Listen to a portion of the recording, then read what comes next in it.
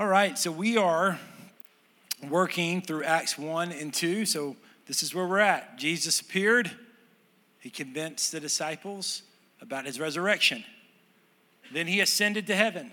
Then leadership was established. Then the Holy Spirit was poured out on the day of Pentecost, and they were filled with the Holy Spirit. So if you missed the last 5 weeks of church, you're caught up, just like that, huh? There's something about brevity. It can happen. God can speak quickly. So that's where we're at. Now, Peter, who at one time had been scared to stand up for Christ or to claim Christ in front of a servant girl. He just didn't have boldness. Because of the power of the Holy Spirit, he now proclaimed the gospel in what is the first known proclamation of who Jesus is after he convinced everyone about his resurrection. And so that's what we're going to talk about today. And so here's kind of what occurs. There's four proofs. There's four reasons that Peter is giving for Jesus as a Messiah. And I'll just tell them to you real quick, and they're not the 4 points, but you can listen quickly. First, he just says Psalm 16 was a prophecy about the Messiah, not David. 2, he said we have witnesses of the resurrection. 3, he said the Holy Spirit moved on Pentecost and all kinds of strange things, unusual things are happening, and that's proof that Jesus is a Messiah. And 4th, he said that David himself claimed that his descendant would be greater than him. Okay, so that's a whole mouthful. That's a lot. I know didn't process all of that, but here we go. We'll talk about it now, right? All right, the plan. Let's talk about that for a second. You know, one of the most painful things in my life, most difficult things in my life is when I have to pick a restaurant with my wife. Oh man, I can feel a witness here. I mean, because it starts out like this. Where do you want to go? I don't care. Where do you want to go? I don't care.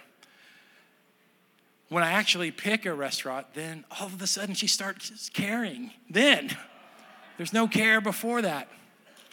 So we've kind of established this rule. We actually went through a marriage enrichment, and this was one of the things that came out of it. So I picked 3 different restaurants, and I just throw things up against the wall and hope something sticks. I give her 3 choices: Wendy's, Blue Coast, and the Chop House. And usually she then picks none of the 3. So she told me, she said, just give me 3 choices and we'll work from there. Now, here's the interesting thing about that. The rest of our family, you know, I have one kid, he's a boy, and he'll eat anything. It's crazy, man. The kid will eat anything we put before him. Another one of them, all he wants is chicken fingers and cheese pizza. So that's pretty simple there. But I have a 19-year-old daughter. She is just like her mom now. She cannot make a choice. Now, I don't want to, you know, have like gender stereotyping here, but could there be a trend here that no choice can be made? So it's interesting that on those times when this is where we're going, I've got reservations, I'm making a plan, let's meet there at 7, wherever that is. You know, there's going to be some complaining, perhaps, but it usually works out better. And the bigger the group is, like when we extend to my mom and her boyfriend, and we extend to my sister and her family, and my brother and his family, then someone just has to make a decision. And that's kind of how life is.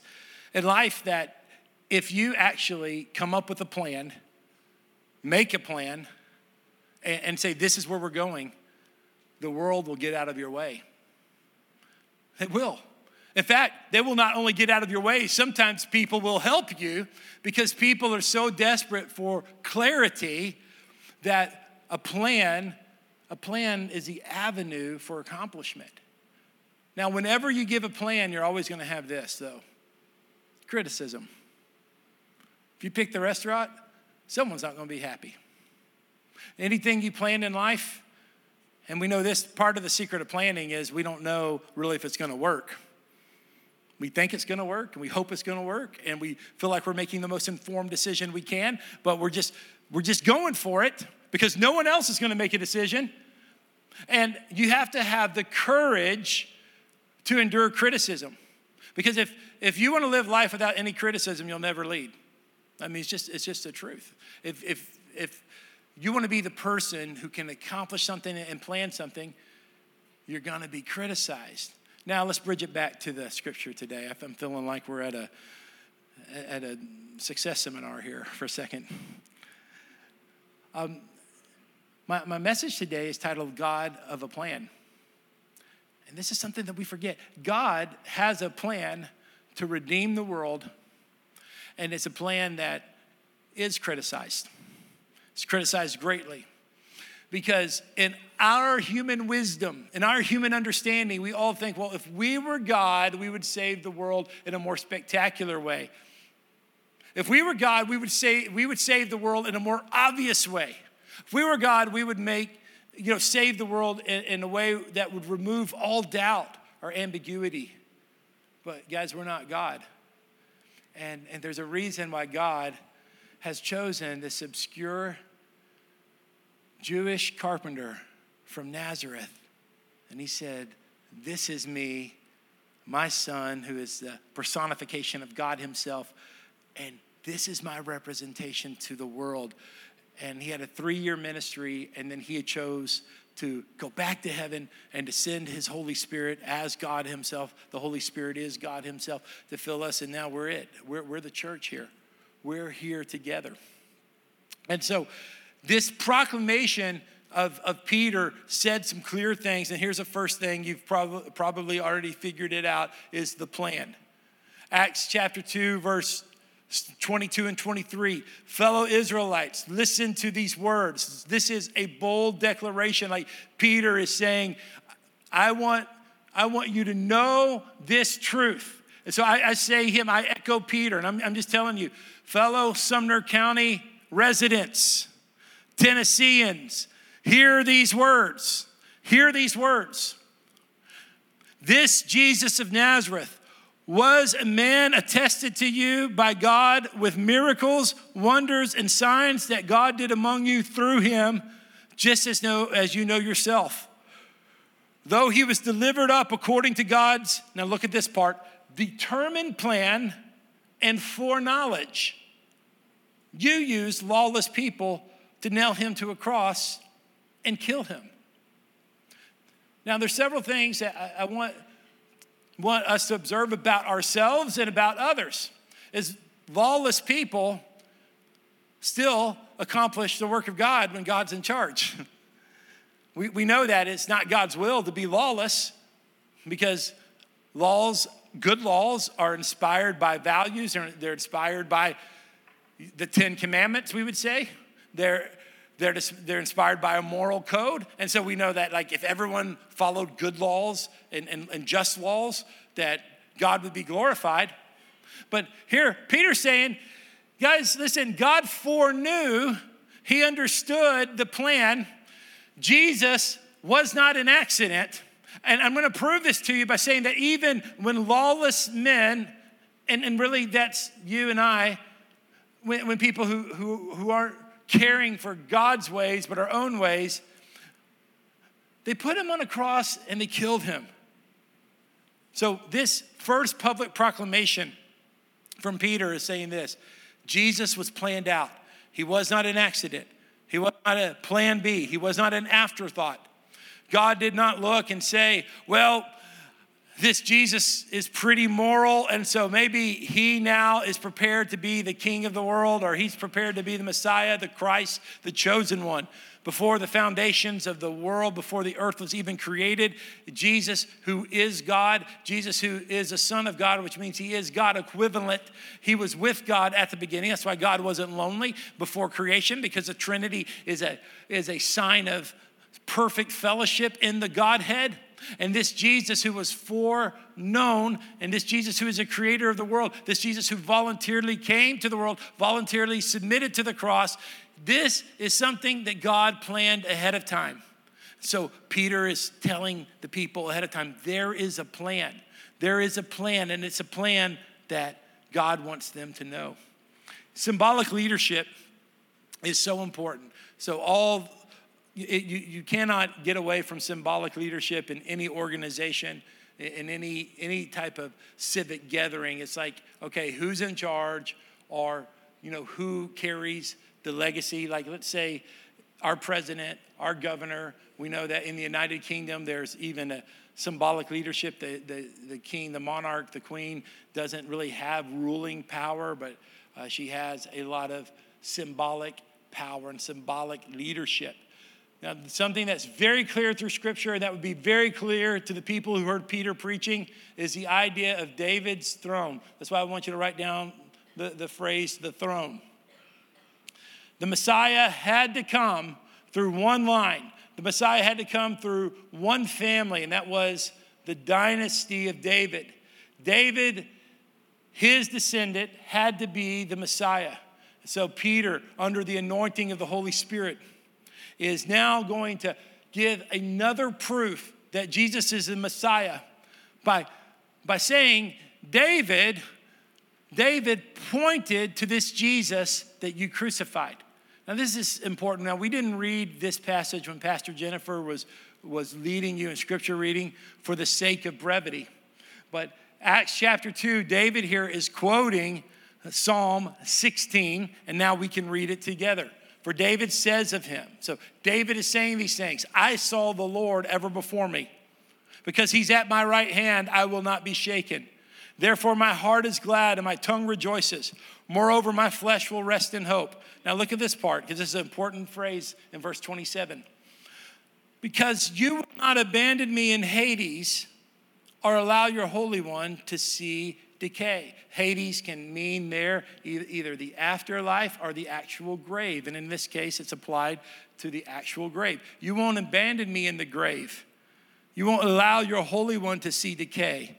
You have revealed paths of life to me. You will fill me with gladness in your presence. So this was a psalm that was familiar to people, and they looked to David like we would look to George Washington, or we would look to Abraham Lincoln, but even with more depth, because there was a spiritual connection and there was a religious connection and there was a national identity there. And now Peter, after quoting the familiar Psalm 16, gives explanation. He says in 29, brothers and sisters, I can confidently speak to you about the patriarch David. He is born, dead, and buried. Now watch this. And his tomb is with us today. Since he was a prophet, he knew that God had sworn an oath to him to seat one of his descendants on his throne. Seeing what was to come, he spoke concerning the resurrection of the Messiah.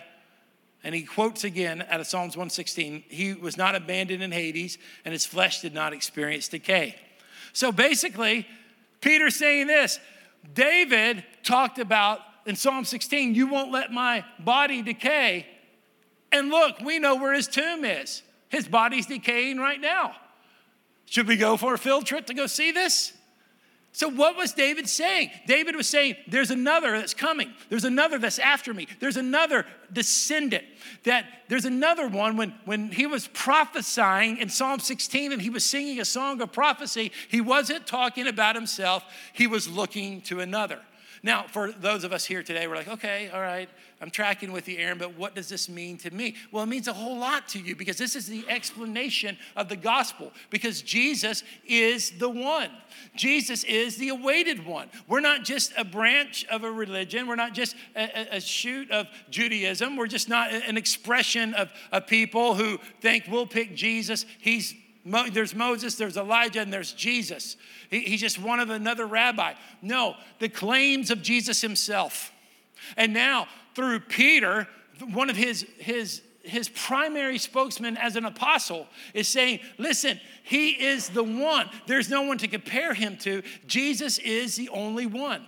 So then he goes on and he quotes another psalm that starts in verse 34 here. And you won't see 34 on the screen, but it says, the Lord said to my Lord, going on to verse 35, I will make your enemies your footstool.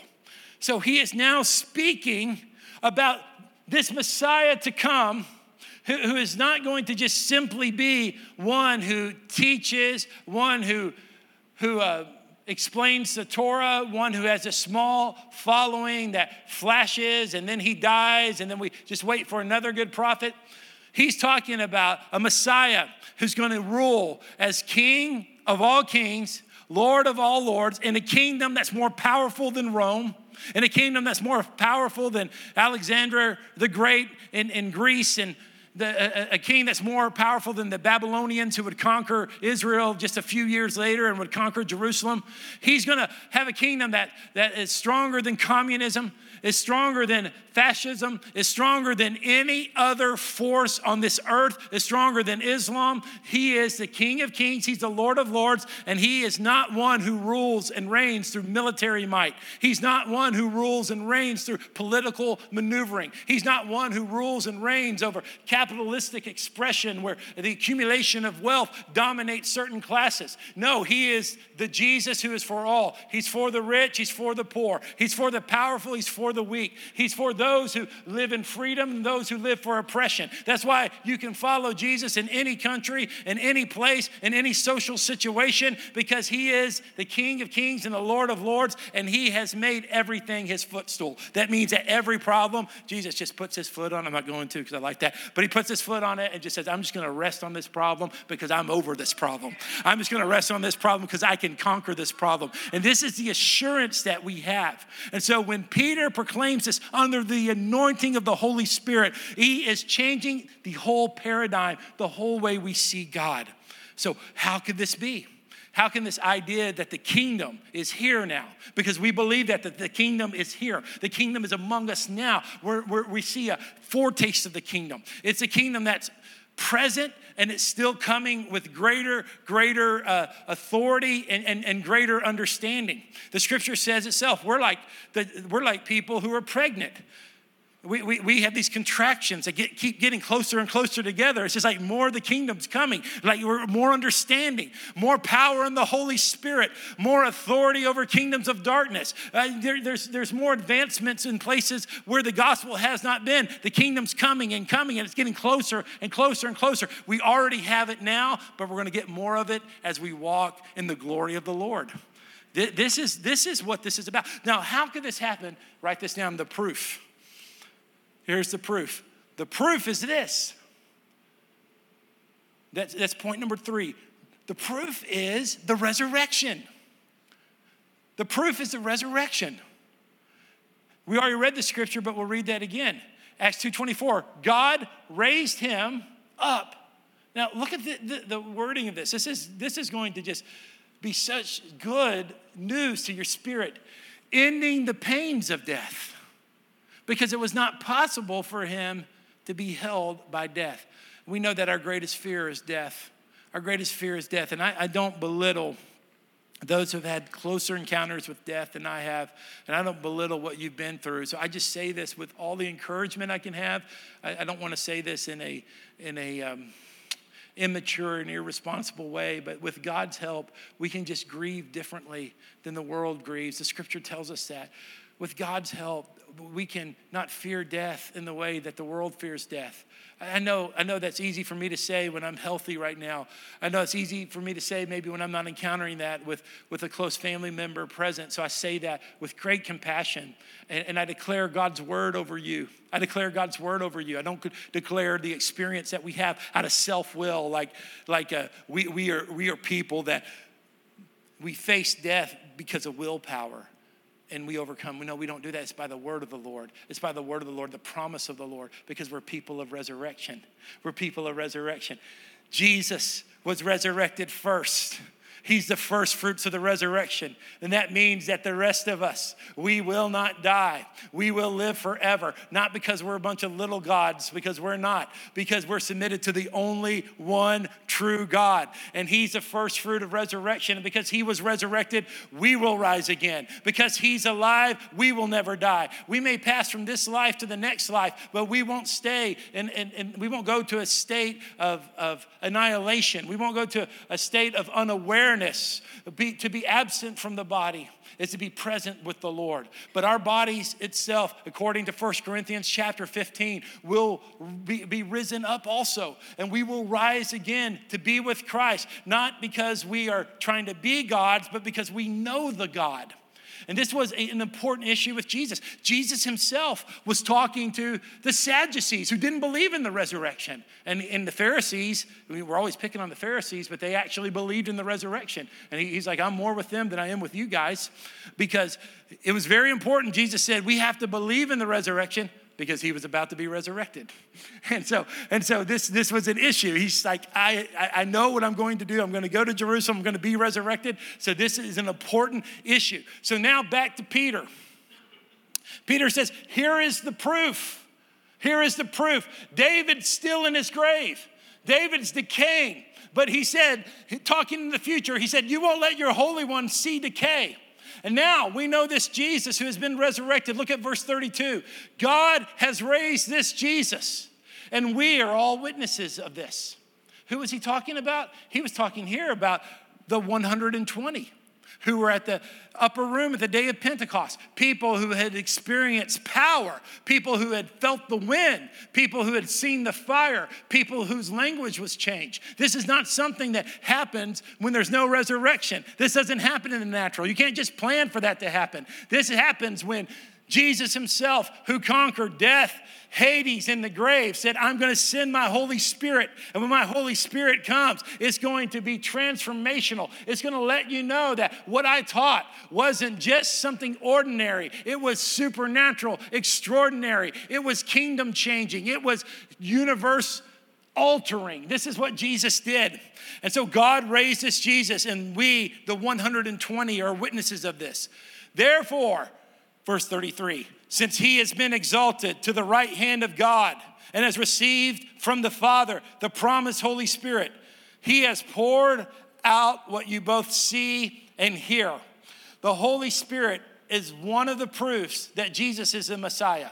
Because Jesus ascended, the Holy Spirit descended. Jesus went up, the Holy Spirit came down. Jesus is the baptizer in the Holy Spirit. Jesus is the one who fills us with the Holy Spirit. I want you to write this scripture down. It's not on your notes. 1 Corinthians chapter 15, verse 6. Write it down. 1 Corinthians 15, chapter 15, verse 6. There's where Paul also claimed that 500 people saw Jesus at one time. 500 people saw Jesus at one time. This is not something limited to 3 on the mountain of transfiguration. This is not limited to just the 11 plus the one of Matthias, the 12. This was 120. This was 500. This was probably many, many more who saw Jesus himself. And this is proof that he was and is the Messiah. So here's the last thing I want you to write down is the declaration. The declaration. This is powerful. Verse 36, therefore, let all the house of Israel know with certainty. The language here and the richness of the language for those who are scholars in the Greek even jumps out even more. And I'm not a Greek scholar, but I've read what the scholars have said. And this is imperative, bold language, attention-grabbing language. And it's saying, therefore, let there be no mistake. Let there be just no wavering. Let there be no doubt. Let there be actually no slippage on this. This is what that word is communicating. Therefore, let all the house of Israel know with certainty. That's the word I was referring to. Let them know with certainty, no slippage. Let them know that God has made this Jesus. Now look how confrontational this is. Who you crucified, both Lord and Messiah.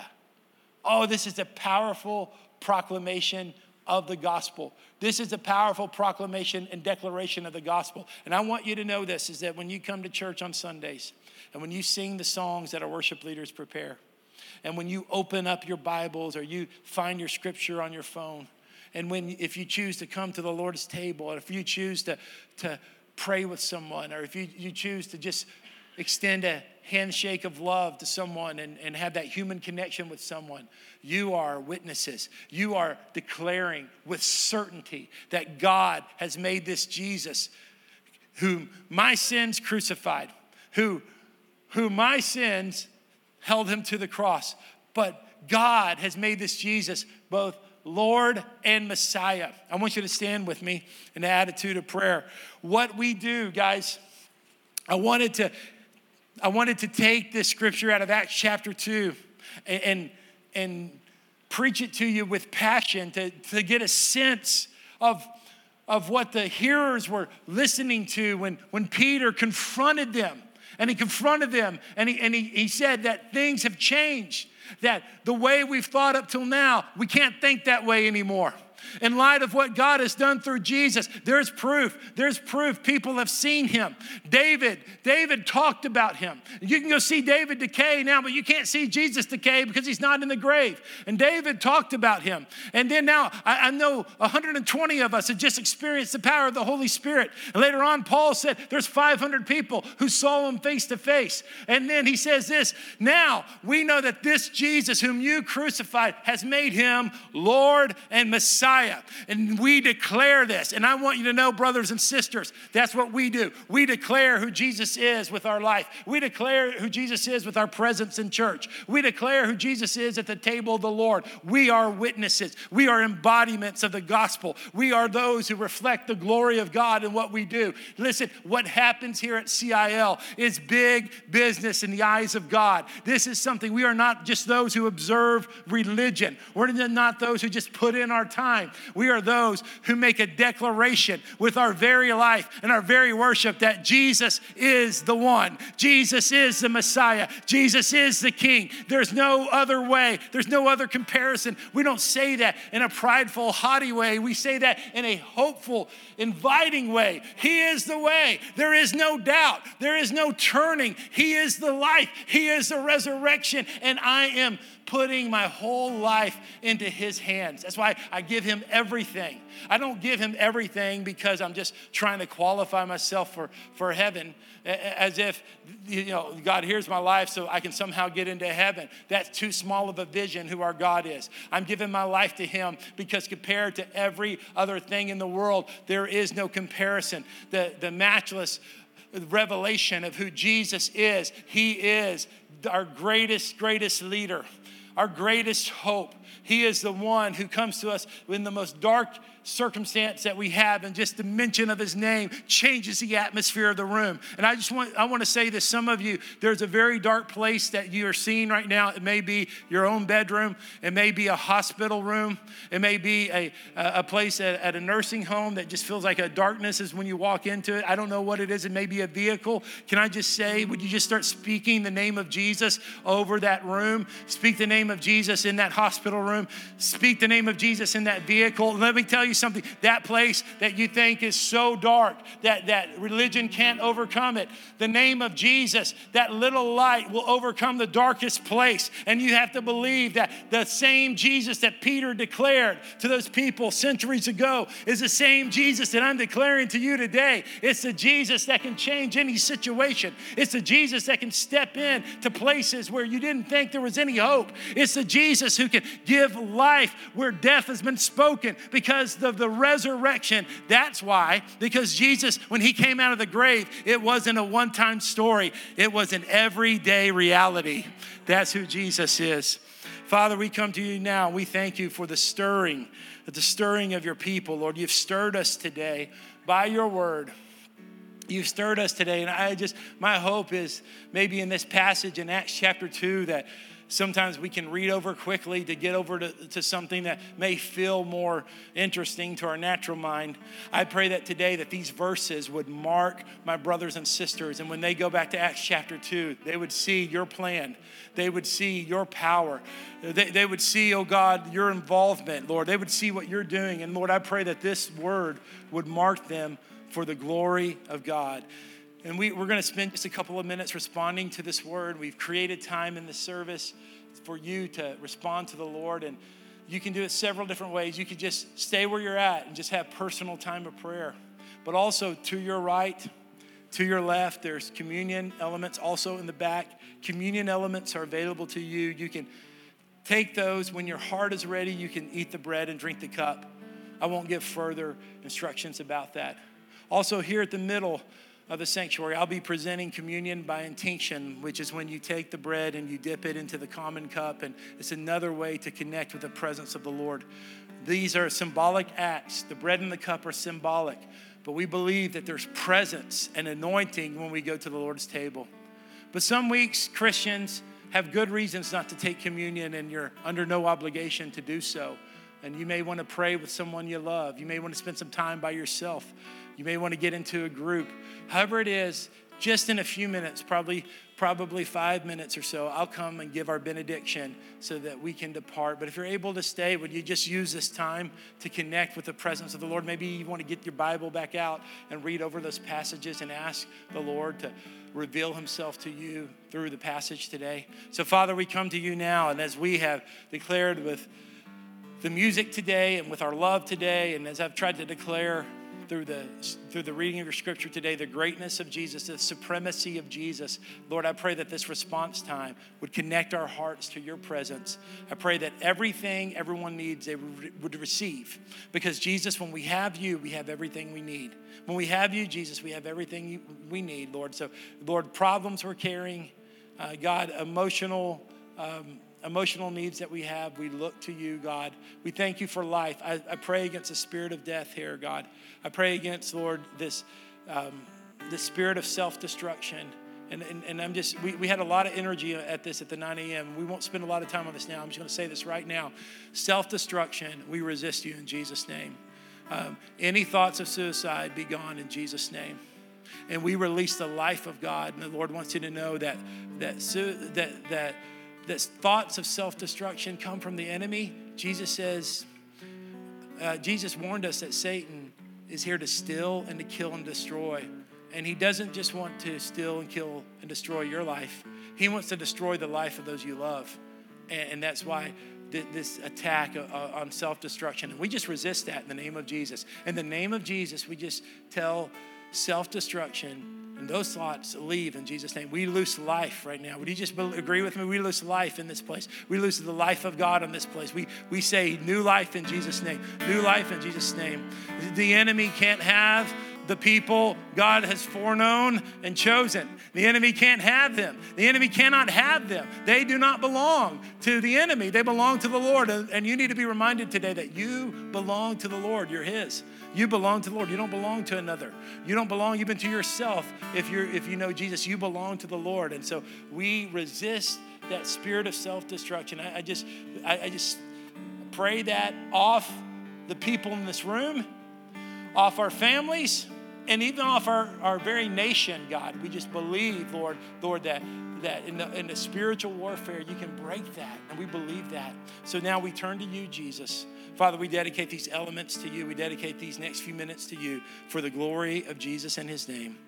In your name we pray.